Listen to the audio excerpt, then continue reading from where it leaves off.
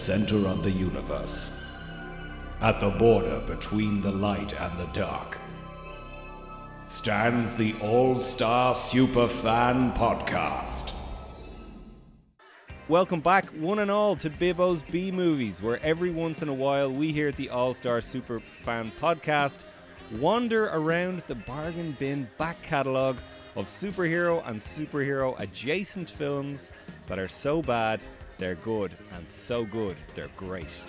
This week we're taking a trip back to the world of 1987, where a past its prime cartoon and action figure phenomenon was given the blockbuster treatment by our old friends Canon Pictures. Yes, it's Masters of the Universe, and joining me as always is Galactic Guardian and resident man at arm's length, it's Alan Burke. Good journey, Alan. Tell me about the loneliness of good He-Man. Is it equal to the loneliness of evil?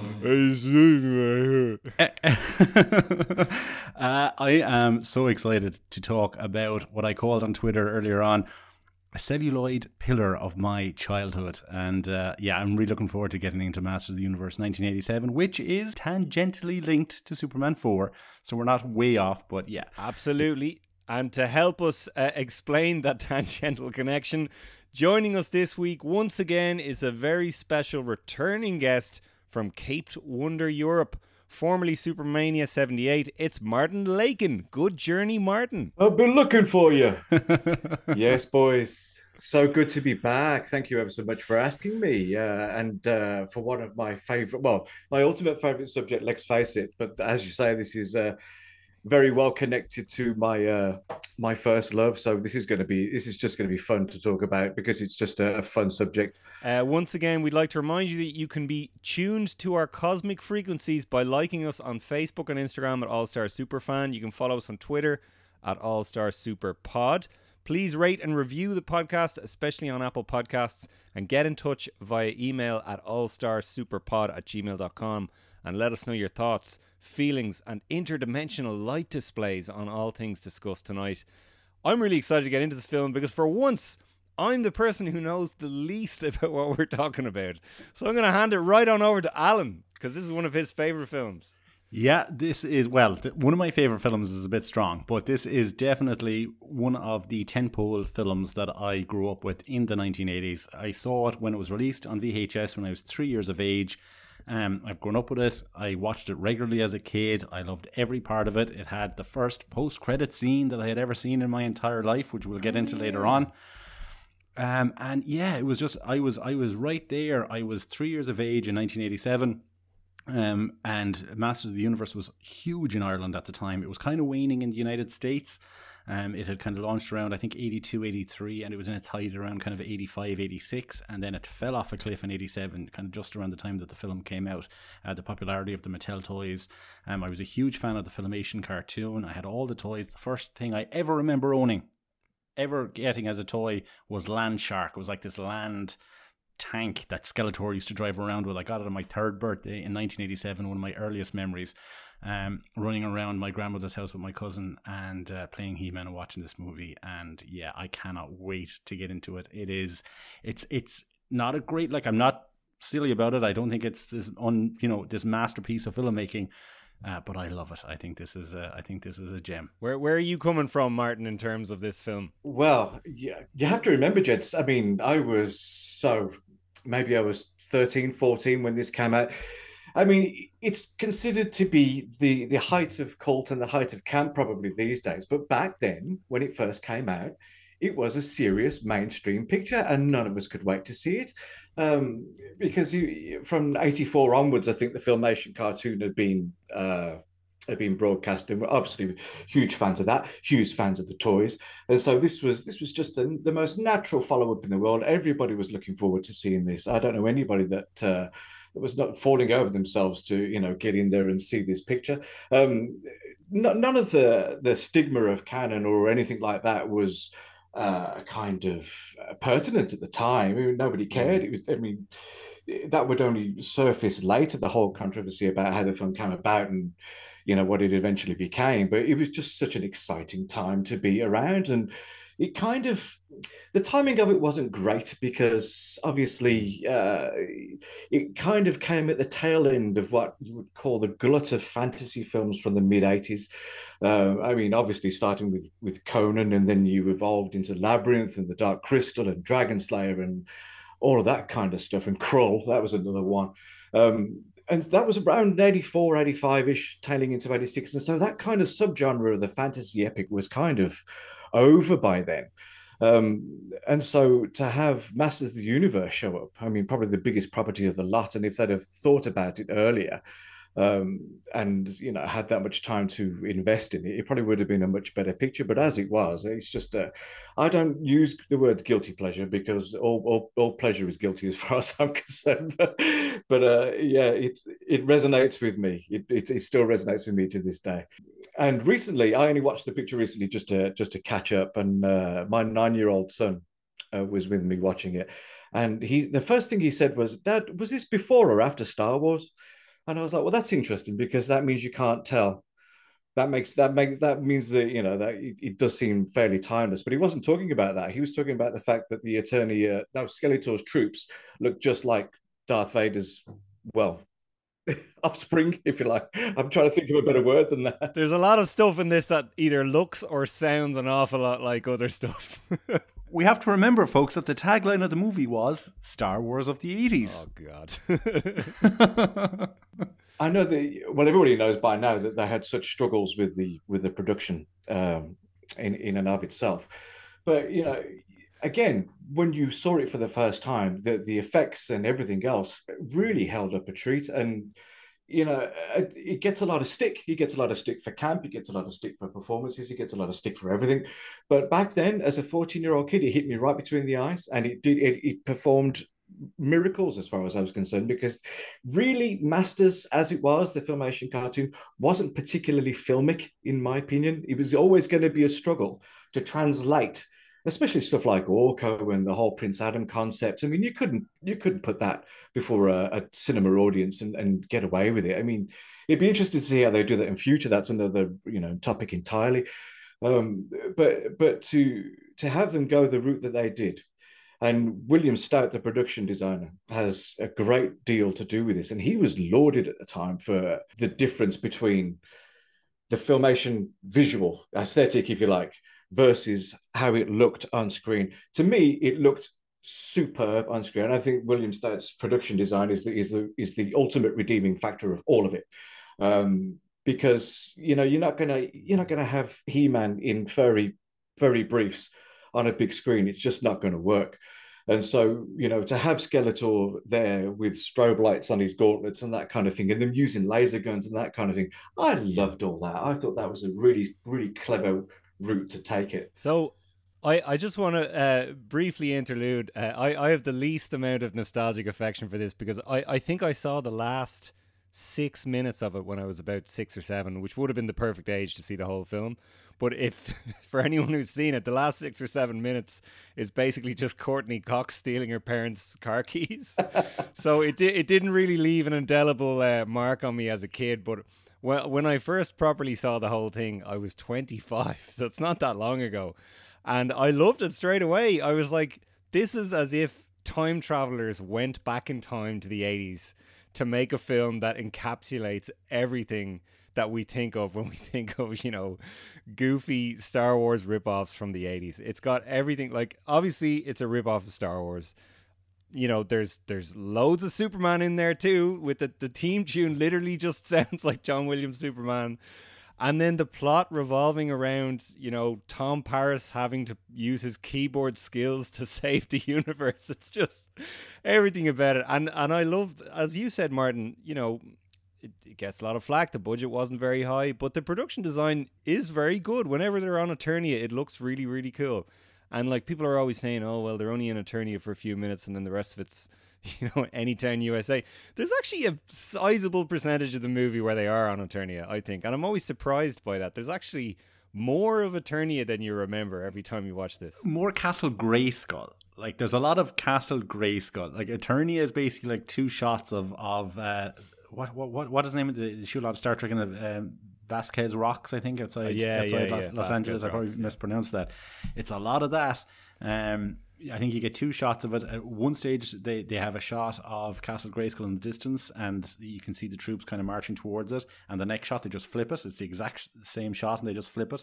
But the studio set for Castle Grayskull is a thing of beauty. Can I ask you both, just speaking as the youngest member of the crew tonight, in terms of Masters of the Universe, the cartoon, and please don't get offended by this, do you think it's one of those things where, like, for me, this describes Power Rangers, right? If you weren't around when Power Rangers came out and you weren't the correct age for when it came out, you're never going to get into it later in life.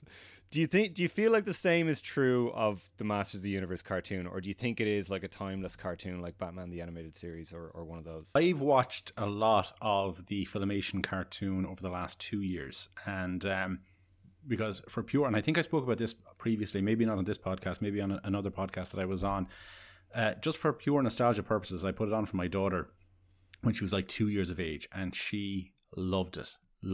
So I ended up getting all the like for her birthday, her second birthday, last Christmas, it was all she wanted: a Castle Grayskull, she wanted He-Man toys. So I got her a bucket load of the Origins line, which are basically reproductions of the original 80s toys, and she absolutely adored it. Now she's kind of drifted out of it now again, but I watched a lot of it, and it is 80s. There's a huge amount of nostalgia attached to it for me. It is like they are 22-minute toy commercials with a little addendum at the end of a lesson so they don't get in trouble with the parents' councils and stuff. But as well as that, I have to say, I think it's a great cartoon. Paul Dini wrote a lot of the episodes. There's a lot of great writers involved in it. The voice acting is superb. Alan Oppenheimer is Skeletor, and you know, so many other great. John Irwin is Prince Adam and He-Man, and I think they do a great job. They do a lot of world building in it. It's very different from the comics. I don't know if you read the original comics from the 80s. It's very different from that. Prince Adam didn't exist in those comics, and the comics were a lot more kind of like a straight rip off of Conan and that kind of thing. Much more kind of barbarian centered than what the Filmation cartoon kind of became, this mixture of fantasy and sci-fi. I think the film kind of leads more into the sci-fi element more so than the fantasy element. But I would highly recommend. It's like another one that I went back to not too long ago that I didn't think was as good as I remembered was Thundercats, which was very much the same kind of ilk as Masters of the Universe. Don't tell me you've never seen Thundercats. I've never seen Thundercats, and I've seen one episode of Masters of the Universe.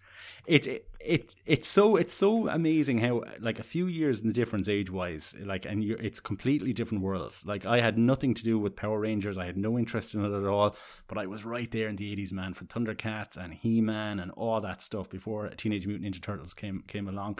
But even you have to remember as well, though, like, maybe I'm only saying this because I grew up in this decade. The cartoons in the 90s were genuinely excellent. Like, there's no kind of, like, you don't need to qualify it by saying, oh, I grew up with them. Like, Animaniacs, the Rugrats, Hey Arnold, like, all of these were, like, genuinely quality cartoons. And yeah, and then all the superhero stuff as well. The only stuff I feel hasn't aged that well from the 90s is the Marvel cartoons. Spider-Man's okay. X-Men's actually not as good as people remember it being, you know, but Batman and Superman are still incredible and all that other stuff, you know. So there was never a real impetus to go back. You know, I think the Filmation stuff series did a lot. They did a lot of world building. They built a nice little kind of base of mythology there in relation to, like, you know, He-Man's parents and the relationship between Teela and the Sorceress and Man-at-Arms. There was a big mystery there as to the fact that the Sorceress was actually Teela's mother in the Filmation cartoons, and that she was basically destined to become the next Sorceress down the road. Did you watch it originally back in the day, Martin? Did you watch the cartoon a lot? Oh, of course.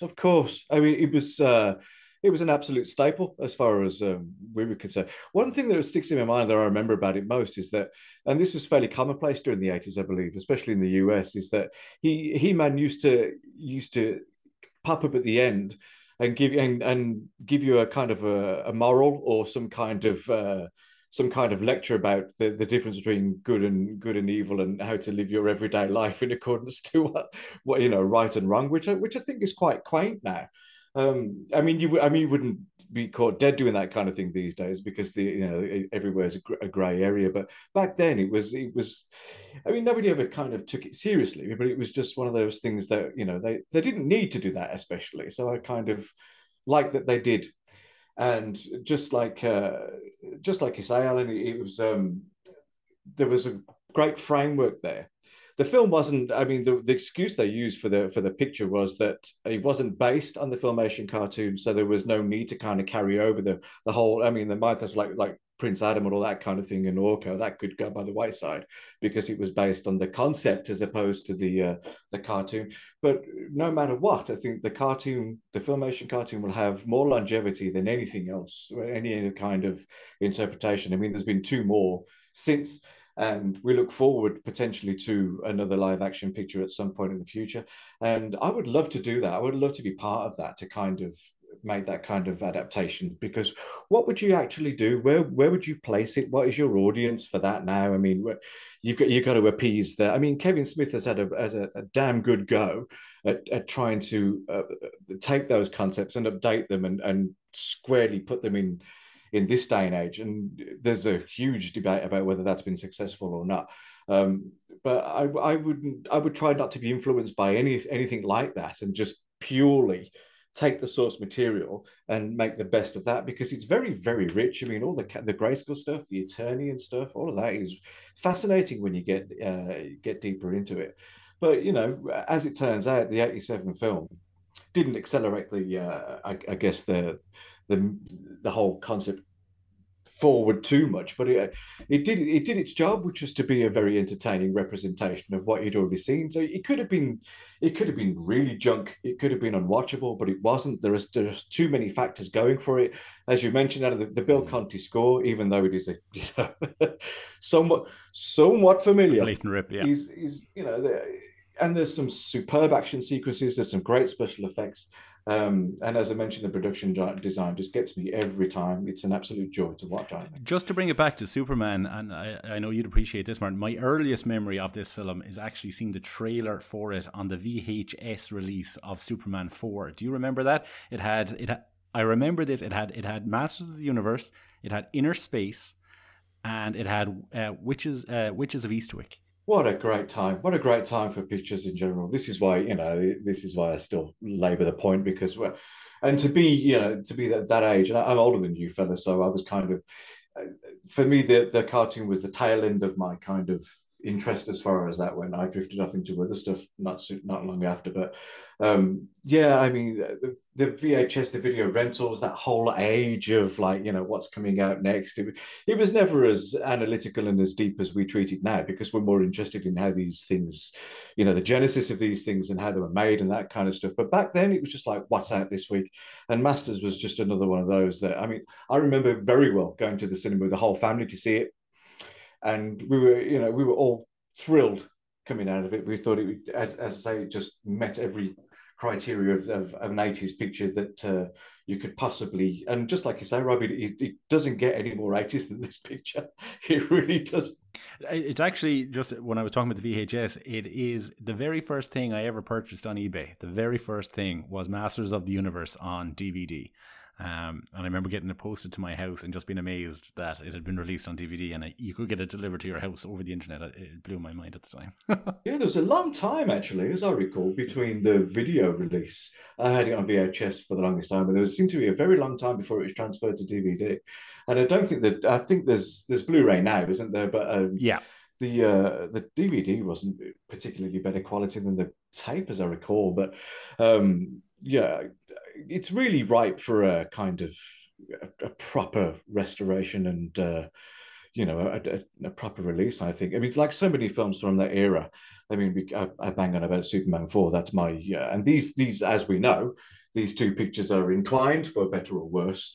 For anybody that didn't know, the budget for Masters was spiraling out of control, and Superman 4 wasn't doing any better in canon. And we have to remember, of course, that even though this quite spectacular output for the time was being financed by a company that was disappearing down the tubes faster than they could write checks to cover expenditure. And so the legend is that most of Superman's 4's budget was written off halfway through production and diverted to Masters of the Universe, which in itself wasn't enough to cover the completion of that picture. And the most famous story about the Masters film, as we know, was Canon executives walked in mid-shoot while Gary Goddard was on set, actually trying to get the picture done, and told him to stop. And literally told the man to stop what he was doing because this is as far as we go. We're not going to finish this picture.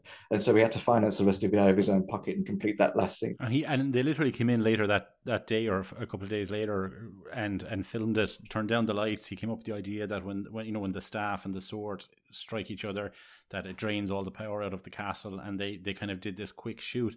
I know that it was actually Mattel themselves who came up with the idea of wanting to release a film in order to inject interest back into the franchise was starting to wane. And I think the deal that they had struck was something like that they would come up with 50%, Canon would come up with 50%, Mattel had to pay the first 50%, and then when it came time for Canon to pay theirs, they were like, fuck no, we're not paying it. We're not injecting anything into this. And Mattel had to kind of come up with almost all of it themselves, It's which obviously further put them. It was the end of the 80s, I think, when they pretty much went bankrupt, I think, wasn't it? Yeah, well, what had happened is that the Grayskull set had been struck. It was gone. It was no more. And this, I mean, even I think the final scene of Skeletor and He-Man fighting it out against essentially black drapes is pretty effective, actually. I mean, it's funny how, like, desperation forces the most creativity out of these people. So again, it's one of these things. It's like, wow, what a really interesting effect. Nobody knew at the time it was done because it was made out of pocket change. Nobody had any clue that was the case. But yeah, so yeah, this is where we find ourselves in this day and age now, where we know that these things were just about. I mean, as it turned out, Superman 4 was released unfinished. That was a consequence of that fallout when it came to that picture. But yeah, at least they managed to get Masters in such a shape that it was complete. And days, really weeks, months after that, Canon completely evaporated into thin air. Have you? Sorry to skip ahead now, but have you guys seen the Jean-Claude Van Damme film Cyborg? I know what the link is, but I haven't seen it. No. I've seen very few Jean-Claude Van Damme movies. Maybe Street Fighter and Death Warrant and Double Impact. I think that's about it. Yeah, I haven't seen that many. Bloodsport is very good. Bloodsport is basically what Street Fighter the movie should have been. Have you seen Cyborg, Martin? I'm assuming you. Of course. I mean, this is like, again, this was another Sunday night visit to the video store where we used to come out with these things, and Cyborg was just another. It's not a particularly enduring memory because this is the time now. This was the kind of bridge between. I think it was New Line that was it in the end that Menachem Golan went along with. No, was it New Image? New Image, I can't remember. But this business about the whole sets being built for Masters of the Universe Part 2, as it was back then. Yes. The only genuine piece of evidence that I think it existed. I don't even know if there's a script, but there is a poster. There was a feature. There was a one-page feature in Variety in '88 that had that publicized Superman 5, a Canon production, and Masters of the Universe Part 2. So they did intend to go ahead and do another one. I'm not sure about whether that's one of those Hollywood myths, whether those sets were built for Masters 2 and Laird Hamilton being cast as He-Man. It just doesn't seem to hold water for me. But for anyone who doesn't know, the big myth, the legend surrounding Cyborg is that there's a lot of costumes and sets that were designed to be used for Masters of the Universe 2 and Spider-Man the movie, apparently. And that they feature in this, that both of those went under and didn't happen because Canon went under. So they made this $40,000 Jean-Claude Van Damme action movie, and they used all the sets and the costumes there. And it's one of my favorite and only reasons to watch Cyborg with Jean-Claude Van Damme is just like looking at particular costumes and particular sets and going, I wonder if that's from Masters of the Universe. I wonder if that's from There's definitely a scene where there's like a New York City cab, and it's like a burnt out New York City cab, and I'm like, maybe that was from Spider-Man. Like, that's the only thing that's kind of remotely Spider-Man like in that movie. And then there's just all these kind of flashy, gaudy kind of, 80s fantasy costumes. Any of them could have been in Masters of the Universe. And I wonder, was He-Man meant to come back to Earth a second time? Was that the kind of the Yeah. So allegedly the plot was, and bearing in mind that this was put in the hands of a director called Albert Pune. Albert Pune, and we lost him recently. God bless him. Yes. But at one point, Albert Pune had the task of bringing Spider-Man, Superman 5, and Masters of the Universe 2 to the screen. All three pictures were in his lap to produce and direct. How that would have gone, I do not know. Spider-Man collapsed under its own weight, I think. We all know what happened to Masters, just as you describe. I don't know if because He-Man was going to be, they couldn't afford Dolph, I don't think. So this chap called Surfer, wasn't he? Laird Hamilton, his name was, and he was tied to the sequel. And He-Man was apparently going to take place on Earth, just the same as before. He-Man was going to be an American football player. Skeletor was going to be the equivalent of Bill Gates or something like that, where he was just some corporate, and that's how he was taking over. He was taking over the world the old-fashioned way, a bit like a Bond villain, probably. But that's as much as I know. Can I remember a script being out there? Maybe. I don't know. But it'd be certainly interesting to see what they intended to do with it. None of these projects, incidentally, made it. The only thing that did hit the screen eventually was the adaptation of Captain America, which Albert did a few years later. Did you know, Martin, that there is a comic book adaptation of that movie? Because I only found this out very recently. Is there really? No, I didn't know that. Yeah, I'll send. There are scans of it online, and it came out like 2 years after the movie. I think they may have planned to release it at the time, and for whatever reason it didn't happen. But it's interesting because Stan Lee wrote it, which he often did in those days. He just jot down a few words in the speech balloons at the last second, and they could say written by Stan Lee. He wrote the Spider-Man the movie adaptation as well. So yeah, there is a comic book adaptation of the Masters of the Universe film as well. Oh wow! But it's done in the style of the actual comics, like almost like the Filmation kind of style, where He-Man looks more like he does in the comics. Skeletor has the purple clothes and the yellow skull and stuff.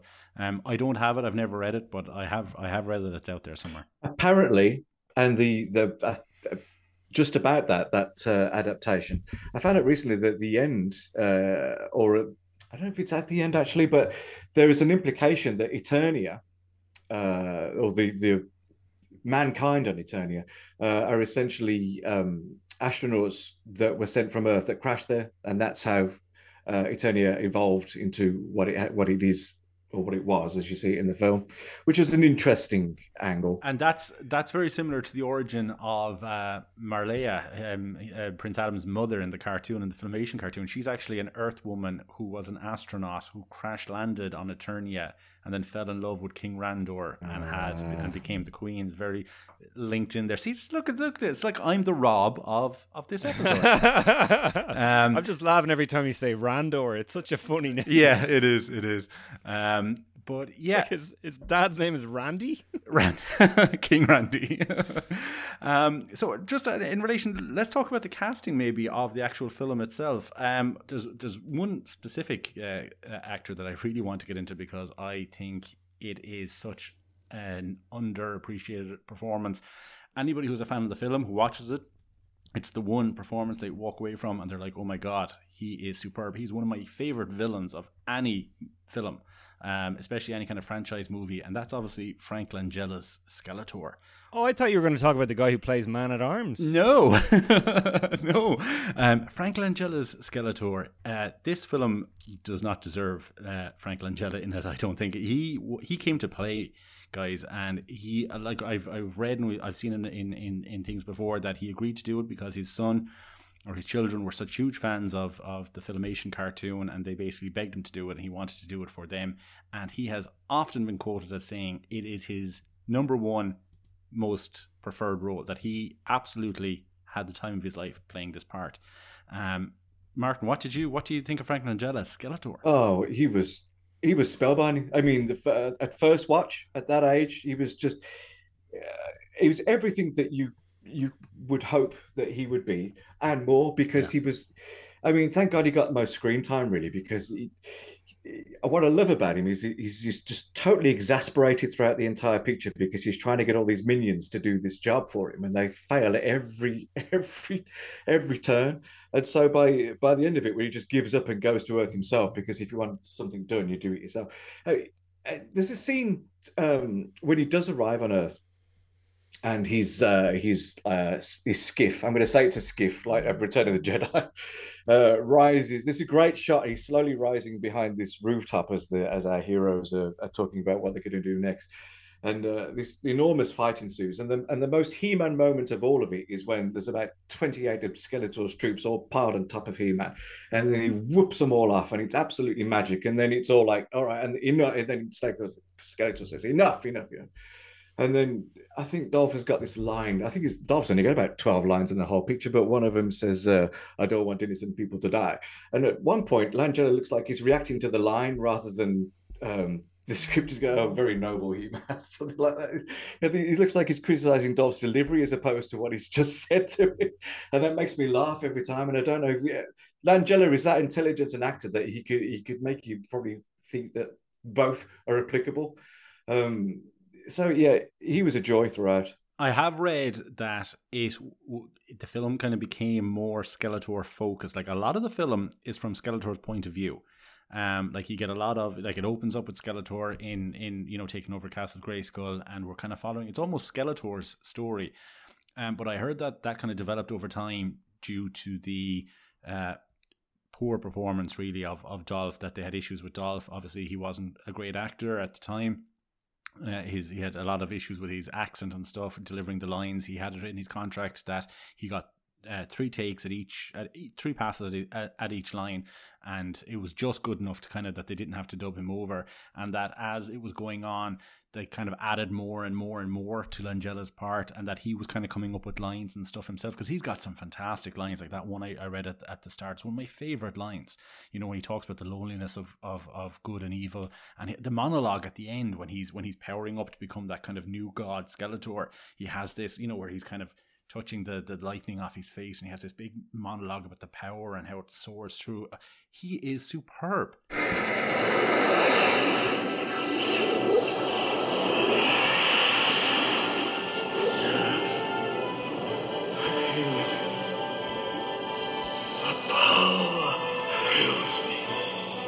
Yes, I feel the universe within me.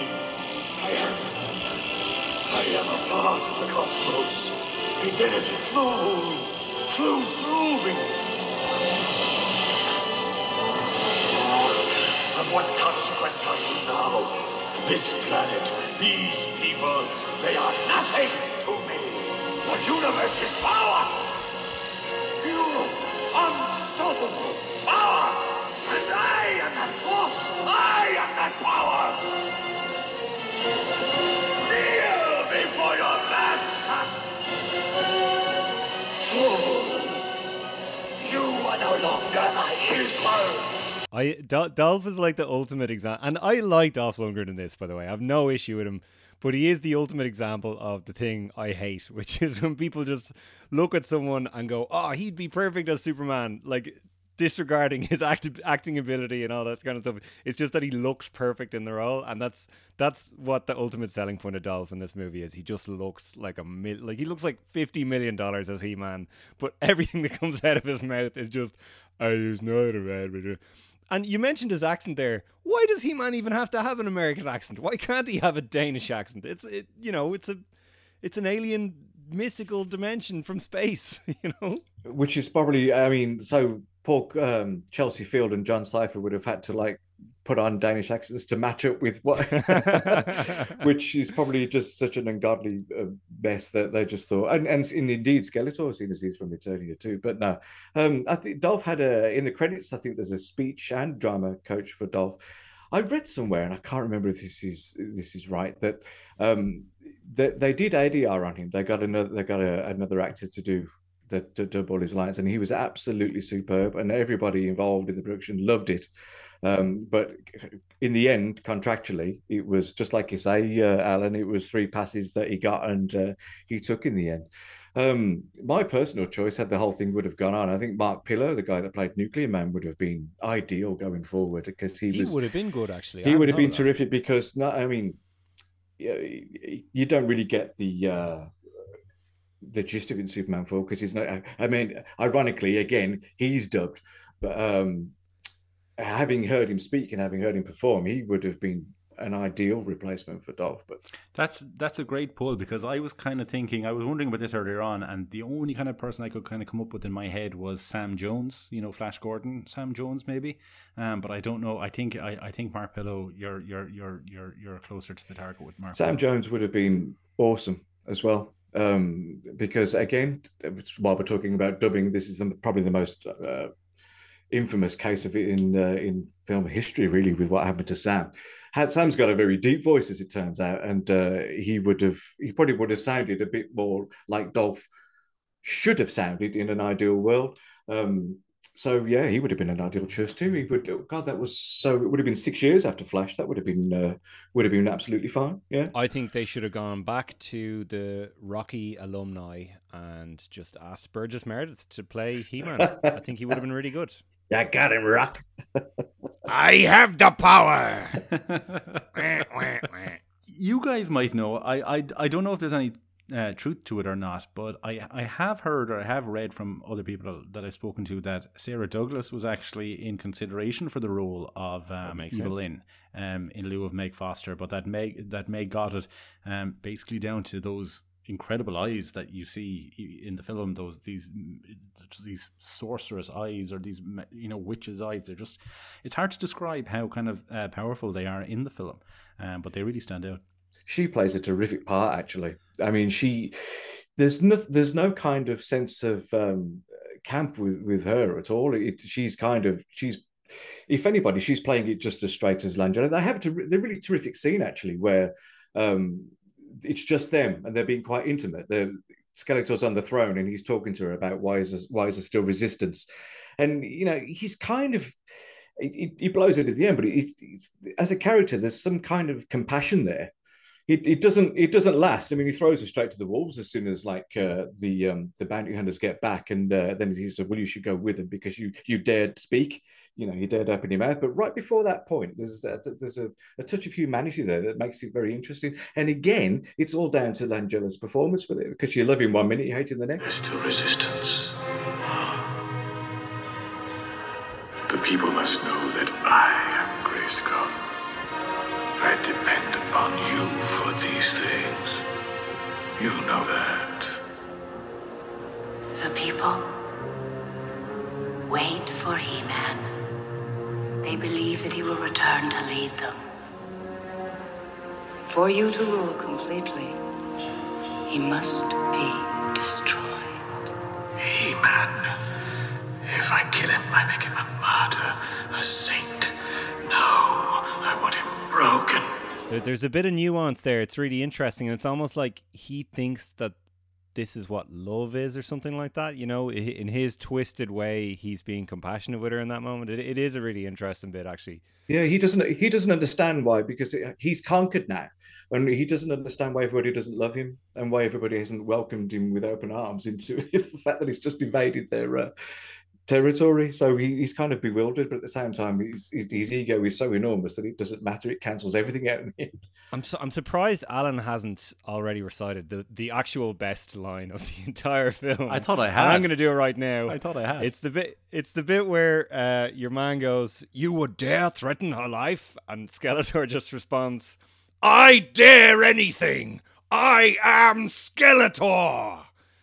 It's the best line in any film. While she remains imprisoned within this field, her powers increase my own. And when the moon reaches its zenith, the great eye will open, and all the powers of Grayskull will be bestowed upon me. Your wondrous sorceress will die. You dare threaten her life? I dare anything. I am Skeletor! He's fantastic. Just to your point, Martin, there about how he throws her to the wolves. I like how they kind of revisit that later on when she abandons him. You know, she sees that the way things are going, and they haven't even started fighting. She just sees that He-Man has kind of broken free of his shackles and things she knows from. And that's one thing I love about the film. It's not their first battle. You get the impression that this has been going on for years because he says it. He-Man says it to Skeletor. He goes, "This is about us. It has always been been us." between us. Yeah, and that's exactly right. They just hate each other. You know, like Skeletor just hates He-Man with everything he has, and you feel his frustration that he's been trying all these plans have been failing for years, and finally he has the upper hand, and he's relishing every moment of it.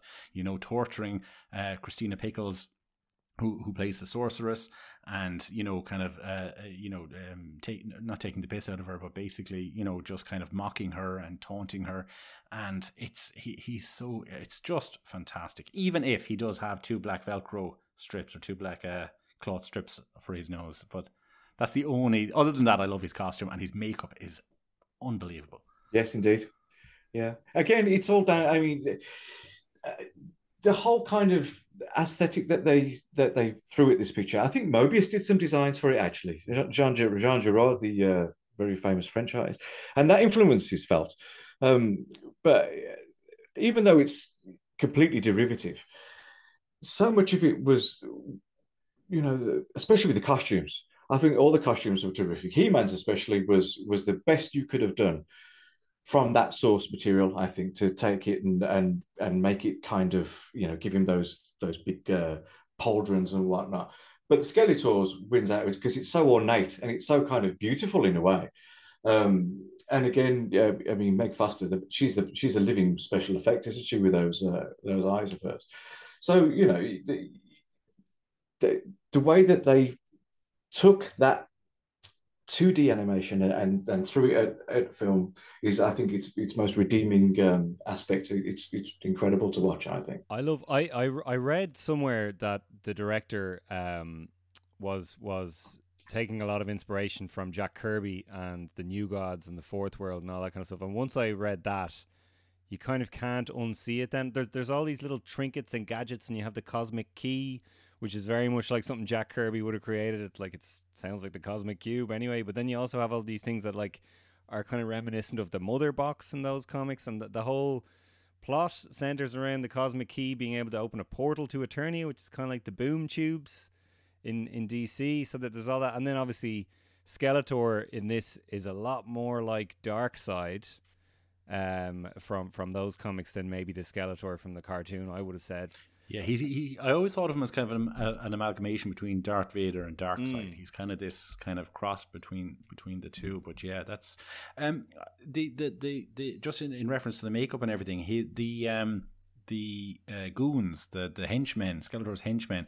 I was trying to remember there, Martin. Maybe you might remember. Do you remember kind of when you saw it at first? That was there any kind of like, oh, they didn't use characters from the cartoon? Really, I know they used Beastman, but then they kind of, you know, they invented kind of Sarad, and then they have Blade in there and stuff. Was there kind of like, oh, why don't they have, you know, Manny Faces? Where's Manny Faces? Well, Manny Faces is a good guy. Is he? Yeah, he is. But you know, they could have had this. They had so many options there of guys to choose from, but they kind of invented their own. Do you remember being disappointed with that at the time, or? No, not disappointed, because again, it was clearly so different and so filmic that you know, I think, you know what, there wasn't even a chance to miss Orko either, because clearly Gwildor literally took his place. So there was none of that really. I think people were really pleased to see Beastman because he was really cool, because his action figure was actually furry, if you remember. But yeah, as far as the rest of them are like Triclops and Merman and all that kind of stuff, again, they could probably lend themselves well to a picture these days. But I think that, I mean, especially what was the name of not Blade? Was it Sarad or something like that? There's Sarad? Blade, Sarad, there's Crag, Karg. is it? Karg. Oh, Karg. Karg. Now, Karg. Whose makeup is horrific. Yeah. As a kid, watching Karg used to scare the shit out of me as a kid. Yeah, Karg was good, but Sarod, the effect that his neck puffing out and stuff like that, that was really well achieved for that era. And so there's no disappointment there because they were so well done. And Alan, that's the name of the guy that plays Blade. Oh, I don't. I know. I can't think of it, but I know he was the sword instructor at scene, and he is actually the body double for Skeletor in all the fight scenes. But I can't think of his name off the top of my head. That's why I was going to mention him, because he's the guy that's fighting with Dolph at the end of the picture, and he's really good. The fight scenes between him and Dolph are really, really spectacular. I think they don't go on long enough. In fact, in my opinion, I think they could have laboured on that a bit more. I think there's a lot more fun and games to be had with that action. Can I just give a special shout out to James Tolkien, who is a fixture of so many beloved 80s movies. And I actually think this might be my favourite James Tolkien performance, because for most of it, he's the same kind of stoic, kind of irascible, hard ass that he was in Back to the Future and Top Gun. But then as the movie goes on, he kind of lightens up and he's just having the time of his life. And then eventually he retires to Eternia. I think he's great in this. I really love him. You remember when I said how this couldn't be a more 80s film? That having him at the centre of it just really tips it over, because my favourite, the biggest laugh in the entire picture, I remember seeing this in the cinema, was when he's Skeletor's troops are fleeing and he pops up from behind the car and he says, "Hold it right there," and they shoot and the entire car just explodes, and then he gets up and he's all frazzled and he says, "Holy shit, we're going to need some backup." Everybody blew up there. That was fabulous. I love the bit where he's on Eternia. He's like, "Oh, why would I leave here? There's clean air," and you're like, "Clean air, really?" Eternia doesn't strike me as somewhere that well, maybe before Skeletor invaded, but like. It's this really dark, kind of smoky place. I would have thought there was, I don't know. Yeah, but the impression I always got was like I don't think we really see Eternia. Like Eternia is like there's meant to be a city and there's meant to be like this whole civilization, and Castle Grayskull is meant to be kind of out in this barren. Even in the cartoon and the comics, it's out in this barren kind of landscape. But yeah, you'd wonder why he'd want to. If Eternia is just like that rocky area, why would you want to stay there? We haven't really mentioned Courtney Cox yet. Courtney Cox in her first film. I think she was only really famous at this point for the Bruce Springsteen music videos. I think that's what she was known for. This was definitely her film debut. What did you think of Courtney Cox, Monica Geller herself? I thought she was fabulous. I think both of them, actually. I mean, I remember, again, first time in the cinema where, Rob, you call him Tom Paris, which is very 90s of you. But the actor Robert Duncan McNeil, complete with his with that hairdo, when he gets knocked around, when the baddies turn up at his place and give him a right going over and he's bleeding out of his face, that was pretty heavy going for a PG at the time. Yeah, because Beastman really gives him a decent slap, doesn't he? And when they turn up and they put their collar of truth on him, or is that what it's called? The collar of truth. Yeah, remember that? And and again when Courtney gets that, when Skeletor does that laser bolt thing on her leg, and that, the makeup there, that's pretty grim too. It is. So they weren't afraid to take a few risks when it came to throwing it at the audience. So it's one of the kind of reasons that I think it separates it from it brought it right more into the territory of something like Dark Crystal, and something where the future fantasy can be pretty grim. This is a light touch subject that we're talking about, it's based on light touch kind of stuff. But, Skeletor's not playing it for laughs. Evil Lyn's not playing it for laughs. There's some nastiness in it. And when people get beat up, they really get beat up. So there was a thread of realism as well as all the... They kind of didn't need that in the movie, the whole thing that our parents are dead and then they go back in time and save them at the end. I remember as a kid being a little bit kind of, that used to bum me out, man. There's so much of the film is just dedicated to the fact that they die in a plane crash, I think, and she's guilty about it, and she's leaving the town and breaking up with But with Kevin. They can have all that stuff about her leaving the town and, Yeah. maybe I need to break up with Kevin. But the stuff about her parents being dead was kind of neither here nor there. It's a different movie. It comes back in a weird way then later on when Evelyn kind of takes, the shape of her mother to get the cosmic key back. The actress who plays her mother, actually Chris Pine's mother in real life. That was the only scene that didn't click for me because she's too smart for that. I think Courtney's character is just too. I mean, everything she's seen by that point. The fact that that the school burnt down, she's been chased by all these monsters, and then this god turns up to save her and all that kind of stuff.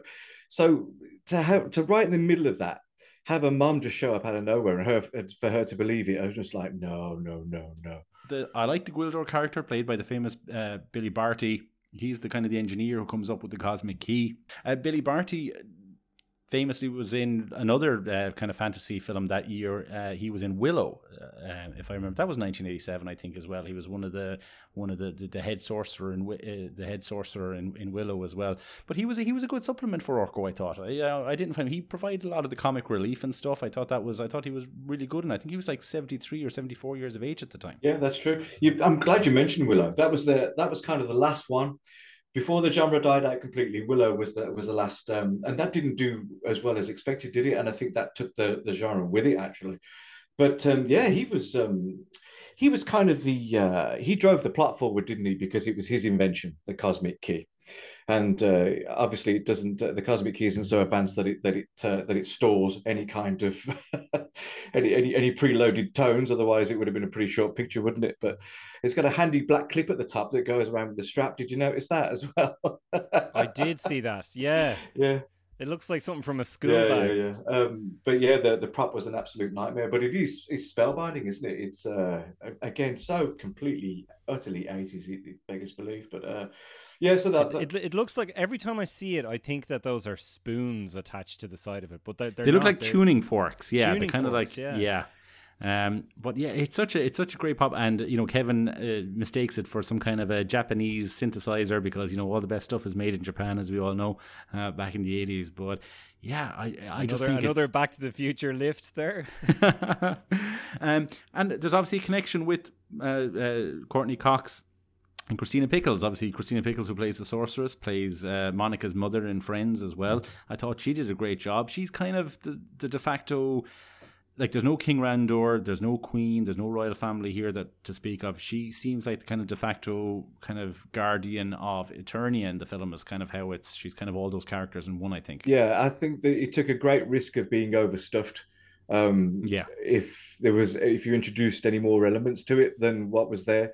Incidentally, it would be interesting to see what you do with Prince Adam now, because I think you'd probably be better off using technology like they did for the first Captain America, where they took Chris Evans and they wimped him for the first hour and then built him for the second. You could do something like that now, because otherwise the whole Clark Kent Prince Adam dynamic is ridiculous, because there's no sense of a disguise whatsoever, which is what threw me in the cartoon. They did something like that in Black Adam as well, I believe. I haven't seen Black Adam, but I understand that there is some kind of a de-rockifying effect used at some stage when he says Shazam. He reverts back into whatever form he was before he became Black Adam, and he's basically The Rock's head on like a skinny man's body, I think.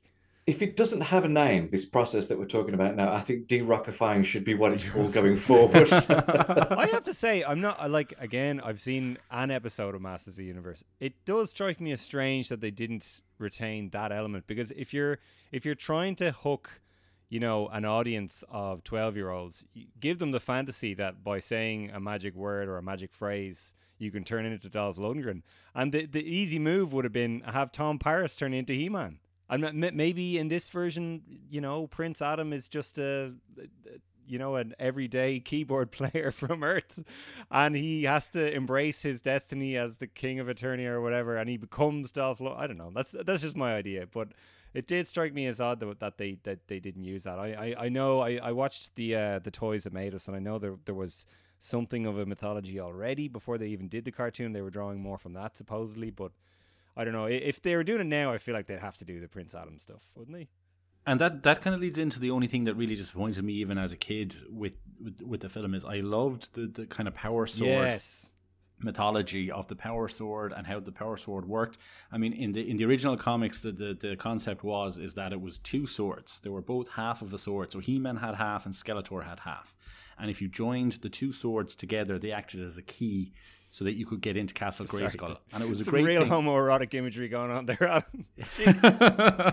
And it worked with the toy. If you got He-Man, you got Skeletor, you could put the swords together and you could unlock Castle Grayskull, the original toy. That's and amazing. The Origins version as well. But the whole power sword concept doesn't really there's not really much significance to the sword in the film. At the very end, we do get a scene which is one of my favorite scenes, where He-Man is battling his way, kind of, he's hurt, he's been whipped senseless, to get back to the homoerotic stuff. There it is. He's been whipped, he's in pain. Skeletor is powered up, he's got his gold armor on, and he's shooting his powers seem to be pretty much exactly the same as they were when he was regular Skeletor, except the lightning is a different color. But yeah, and he gets to and I love that he gets to the altar beside Skeletor's throne, and he grabs the sword, and Skeletor is shooting him with the lasers, and the first one he kind of grabs it and he takes his hand away because obviously he's in pain, and then he grabs it a second time and he lifts it up and he says the words,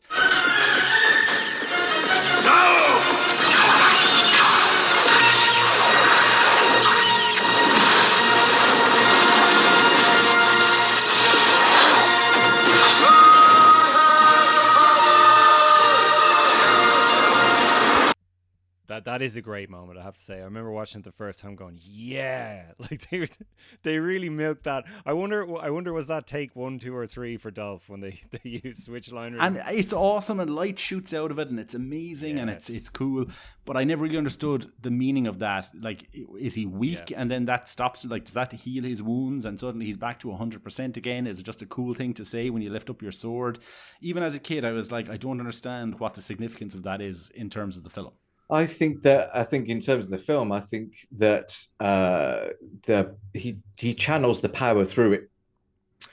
I think that's its purpose ultimately. I think the power comes through it, just like when because isn't it the apex eye or something and the moons have to be in alignment or something like that in order for Skeletor for the great eye opens. That's it, and then Skeletor inherits the power. So I think that He-Man's version of that is to channel it through the sword. That's just the impression that I got from watching the picture anyway. Just to like you said earlier on, Martin, when they fight, it doesn't, you don't feel like you're being shortchanged, I don't think. No, it's just it looks like a stylistic consideration. But when He-Man breaks Skeletor's staff, he is no longer channeling that power. That's what snaps it in the end. So it would seem to hold water that theory about the accoutrements is correct. So, yeah, it's a great scene. It's just backlit, isn't it? That's all it is. It's just backlit, and they're getting stuck in.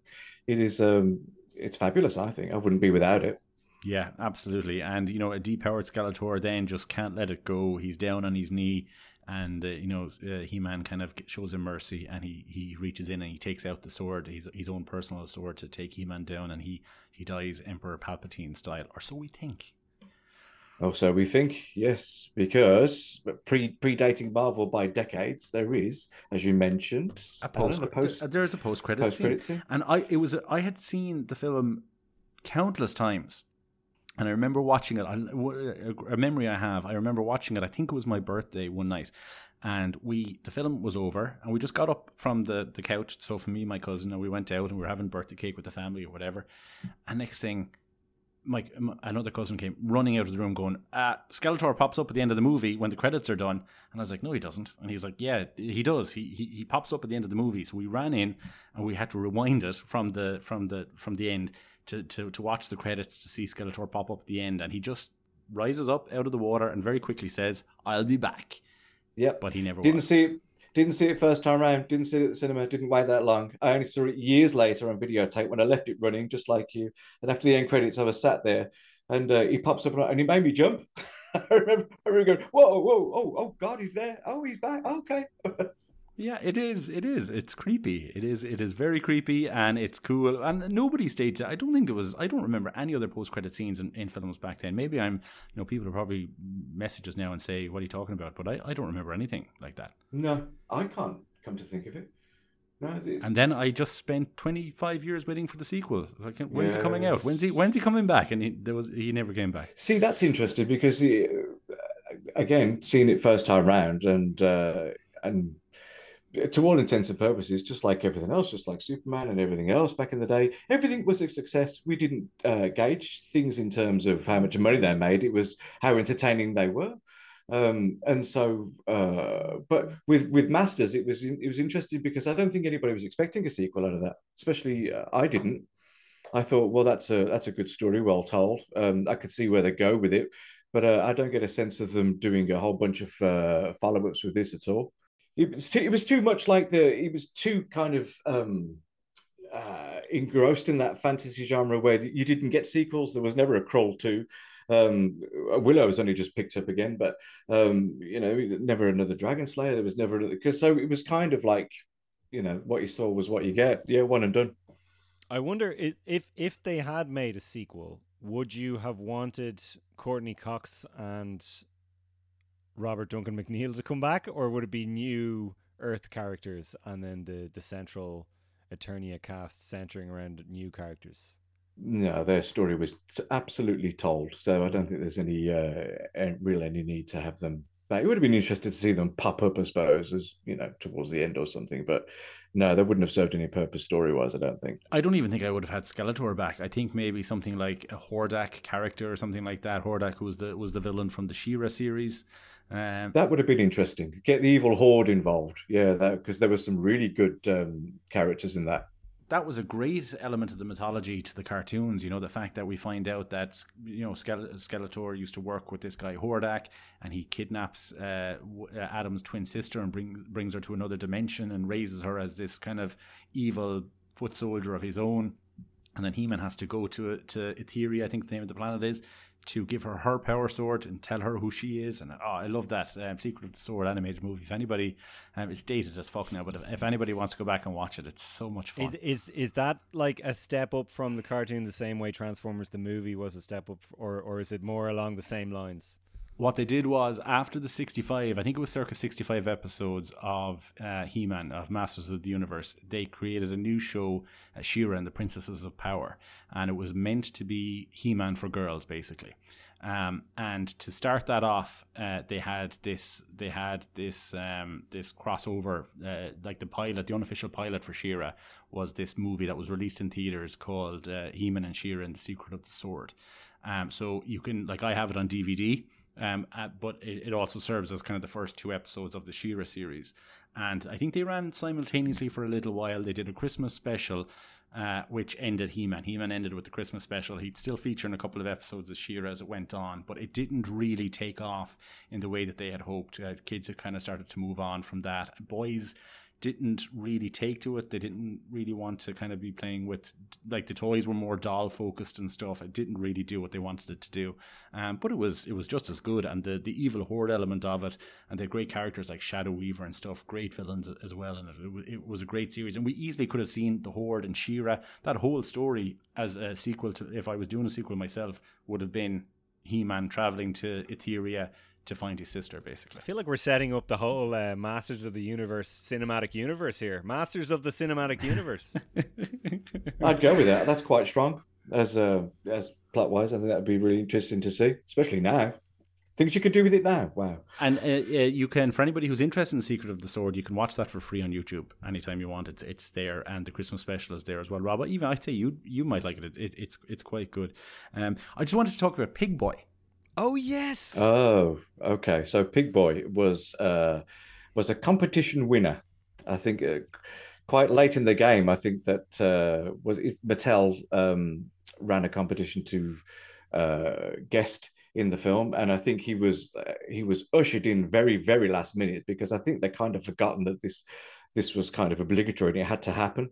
And so they dressed this poor kid, I can't remember his name, and they dressed him up as this character called Pig Boy, and he's a fella by the name of Richard Zbonder. That's him. That's him. And I think he's going to Comic-Cons and stuff. I think he's yeah, I think he is. I think he's going to Comic-Cons and stuff. Why not? Because it's every kid's dream in the 80s. You're going to be in a He-Man. Imagine being in school and telling all your mates that you're going to be in Masters of the Universe 1987. And then they're like, "Where are you?" And you're wearing a pig mask, and they're like, that's and not you. You're holding Skeletor's Havoc staff, and he takes it off you as he's walking up. And to be fair, he's got a credit. He's in the credits. He's the last actor named in the credits. How cool is that? Yeah, but what kid on the playground is waiting for credits? They want to see the face on the screen.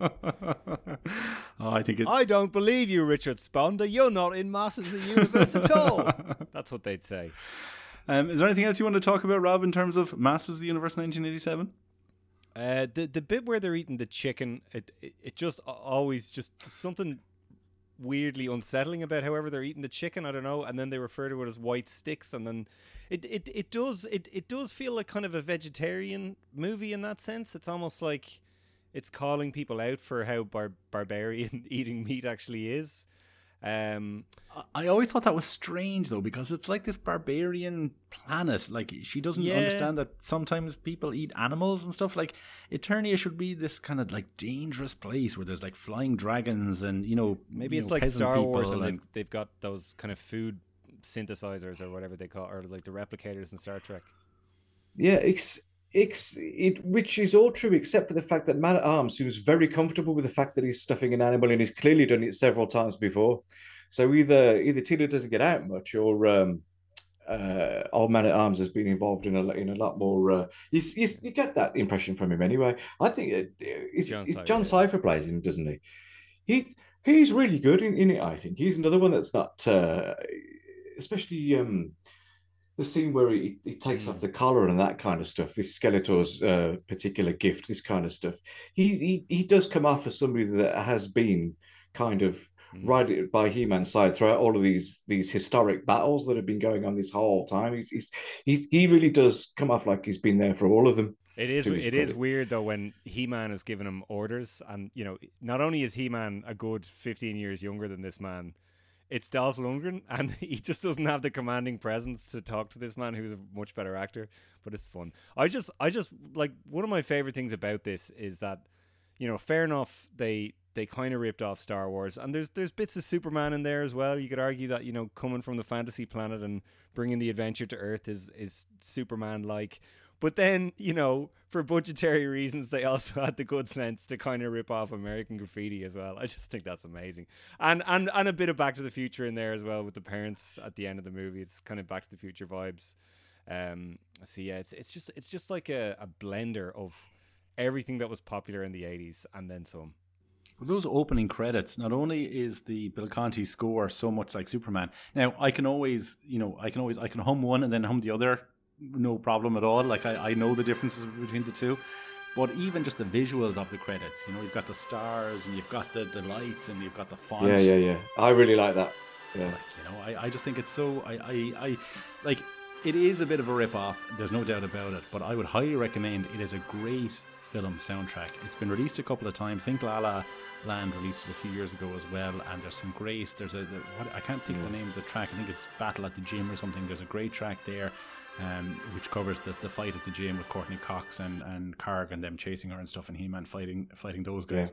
Yeah. It really is. I think it's a bit underrated. It often gets kind of referred to as a rip-off of Superman and Star Wars and stuff, but I think there's some really good stuff in that soundtrack. I mean, it's clearly trying to be a John Williams score, and it sounds very different from all the kind of synthesizer type scores that Bill Conti did. So it's interesting in that sense. But going back to something you were saying earlier on about Skeletor's costume and how this was the Star Wars of the 80s, like that opening scene where Skeletor's walking into the throne room and he's surrounded by all the bootleg Darth Vaders, and Bill Conti's got that music and it's like dun, da, da, dun, da, da, da, and it sounds like it sounds like a typical kind of bridging theme that you get in like a scene in The Empire in Star Wars or something like that, and you don't even see Skeletor's face.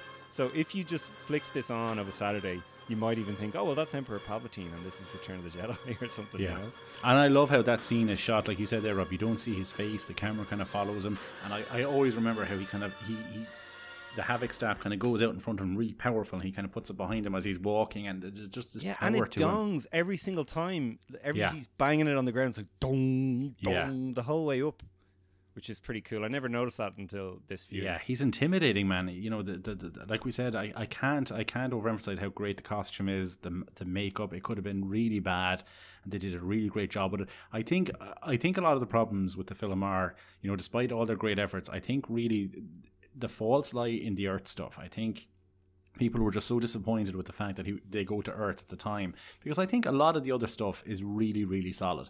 I think almost everything in Eternia is really, really solid in Castle Grayskull. I think the casting is really solid. Obviously, there's issues with Dolph Lundgren. I think, you know, in terms of like the monologues, the script in that way is very strong. They treat it seriously. Throughout, you know, there's a little bit of comic relief, but they don't take the piss. They're not kind of winking at the audience saying, look, this is a load of shit, just, you know, watch it anyway. Like they treat it with respect. They treat the mythology with respect. And I think it was just audiences at the time were really disappointed that it ended up being kind of 50% a movie about a girl who lost her parents in a plane crash.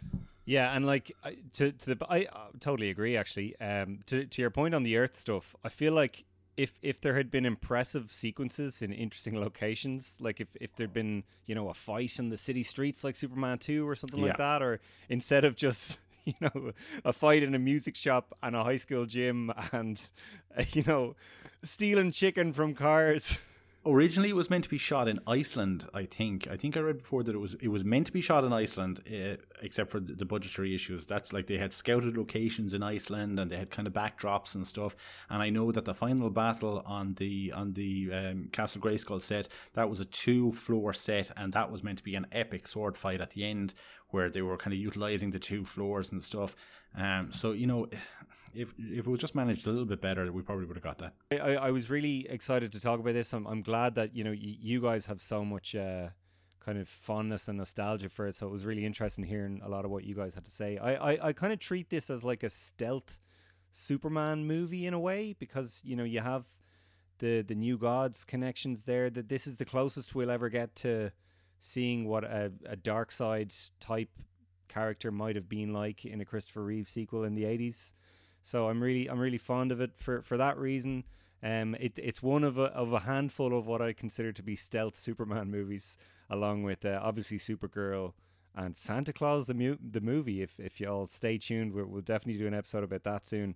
But yeah, no, I think it's a bunch of fun, and like I was saying before, it's just like the ultimate, you know, 80s fantasy kind of bargain bin B-movie type thing, and I love it for that. And I was surprised by how watchable and genuinely enjoyable it is. Like, there is stuff to kind of laugh at, but for the most part, it is a very charming movie, and I don't think it deserves maybe quite as much of the kind of drubbing it gets. And for me, like, I think I mentioned this to you before, Alan, Flash Gordon is a beloved movie, and I feel like Flash Gordon is as good as this, or maybe this is even slightly better in some ways. Like I don't know how you guys feel about that. Like, well, they're very different. They're very different movies, but I know what you. Flash Gordon has garnered this kind of cult following, and then this has kind of largely been forgotten to people who weren't there at the time. I think, Martin, what do you think? Well, as an ambassador for Flash Gordon as well, I mean it's a cracking point you make. And yes, there's an inherent Europeanness about Flash Gordon. I think there's got a long way to kind of. I mean, it's beloved here. It's not beloved in the US by any stretch. I don't think it's become that way after 30, 40 years. But from the outset in the UK, Flash Gordon was beloved. Yeah, I think the fact that we're sat here talking about Masters all these years later is pretty much a testimony to how much fun it was. But I don't think it was much. It was any more than that. I think the kind of I think what most real or genuine Masters fans, it's an interesting footnote to that whole kind of movement, if you like, what that Mattel publicized, and the fact that you know, to this day you can still watch it and take and enjoy it, because it was just enjoyable. That's all it was. I think they had a brief to fill, and it could have been dire, it could have been unwatchable. But the fact is, for a toy commercial, they didn't have to do much of anything, and they still went ahead and did something innovative that we're talking about today. So if that's not a testimony to its longevity, I don't know what is, really. Flash Gordon is another topic that we three need to discuss at some point, because that's a corker, that one. And for anybody who wants to check it out, you can get it handily enough on DVD. You can get it on Blu-ray. It's available. Not the best quality, but you can watch the entire film on YouTube at the moment. I don't know how long you'll be able to do that for, but it is available there too. So yeah, I highly recommend you check it out. Masters of the Universe. I have the power. Oh, and I wanted to mention, I said this to Rob earlier on. I am still waiting. Factory Entertainment announced a 1-to-1 scale replica of the Power Sword from Masters of the Universe, from the Filmation version, which I ordered 2.5 years ago, maybe almost 3 years ago, and I got an email there the other day to say that the wait is almost over. That'll be arriving in one of my local comic book shops, a Big Bang Comics in Dublin and Dundrum, were good enough to order it in for me, so I cannot wait to pick up that. It is one I've always wanted, the Power Sword. I've always wanted the Sword of Omens. Those were the two big swords back in my day. So I'm really looking forward to seeing this thing. I know Pixel Dan on YouTube, if anybody follows Pixel Dan, he did a review of it about 1.5 years ago, and it just looked absolutely awesome. It's full steel, leather grip, proper setup. So I cannot wait to get that. Before we go, Martin, just one more thing. The last time you were on the podcast, did you think that we would be getting a 4K release of Superman 4: The Quest for Peace? Well, don't you just love it when stuff comes up that you're just like, oh, okay, didn't see that coming. It wasn't exactly the announcement I was hoping for in terms of content. But you know what? Any kind of announcement with any kind of content is a good announcement. And so I'm really intrigued by what's going to happen with this, because as we know, we've had a release of the 4K of Superman the movie already, which kind of was disappointing on many levels. I'm assured in this instance that has been revisited, and any issues that existed with that particular release have been eradicated. And so what we're going to be having is the best versions of all the films to date.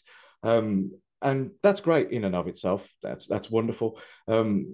Hopefully that doesn't kind of curtail any chance of Warner Archive getting hold of any extended releases. I mean, like they did with the TV version of Superman the movie, which is still, I think, the greatest Blu-ray release I've ever encountered. I think it's fantastic. It's so amazing that exists. It's unbelievable. The fact that exists at all. It's the biggest source of hope. Yeah. The fact that exists at all gives me great hope for what might be to come. But while we're here, boys, I'm going to give you a bit of an exclusive. Yes, it's not directly. that was my Gus Gorman there. So, Super Events UK, the new association between me, Alexi Lambie-Steele, and Andy Hampton. We did one event last year for Superman 3, which was the best film of all time. Yeah. The best film of all time. We did a screening in Nottingham in his fabulous cinema, followed by a little get together of like-minded fans. It's a small event, but importantly, it was a free event, and it was a wonderful, wonderful day. And based on that, we're going to go further. And this year, we're thinking, we haven't got a date confirmed, but we're thinking around June. We are going to do Superman 4, except the Superman 4 is going to be Superman 4 weekend. There's going to be a couple of special guests as well that we haven't yet confirmed, but we're hoping we'll show on the day. So, it's going to be... Where do people, if people are interested in attending, Martin, where do they go or what do they do? So Super Events is on Facebook, Super Events UK. Look for us on Facebook. The announcement proper will follow, and we'll finalize the date. And again, it's going to be a free event, so there's no reason not to show. You come this summer, come to the event, come to Superman 4 weekend, and you will not regret it, is all I can say. Excellent. Rob, is there anything before we finish up? No, that all sounds amazing, Martin. Definitely try and make it to that event, and if you can, try and go to Milton Keynes. It's an amazing place, the home of Superman 4. Those socials again, folks: All-Star Superfan on Facebook and Instagram, at All-Star Superpod on Twitter, and at allstarsuperpod@gmail.com if you would like to send us an email or a voice note, and we will feature it in the next Metropolis mailbag segment. Martin, it's been fantastic having you back on again. Good journey, sir. Good journey. God bless you both. It's been fun. Excellent. We can't wait. You'll have to come back. You will come back, won't you? Of course. Try and stop me. Excellent. Excellent. Everybody, stay safe, stay super, and take care. Bye-bye.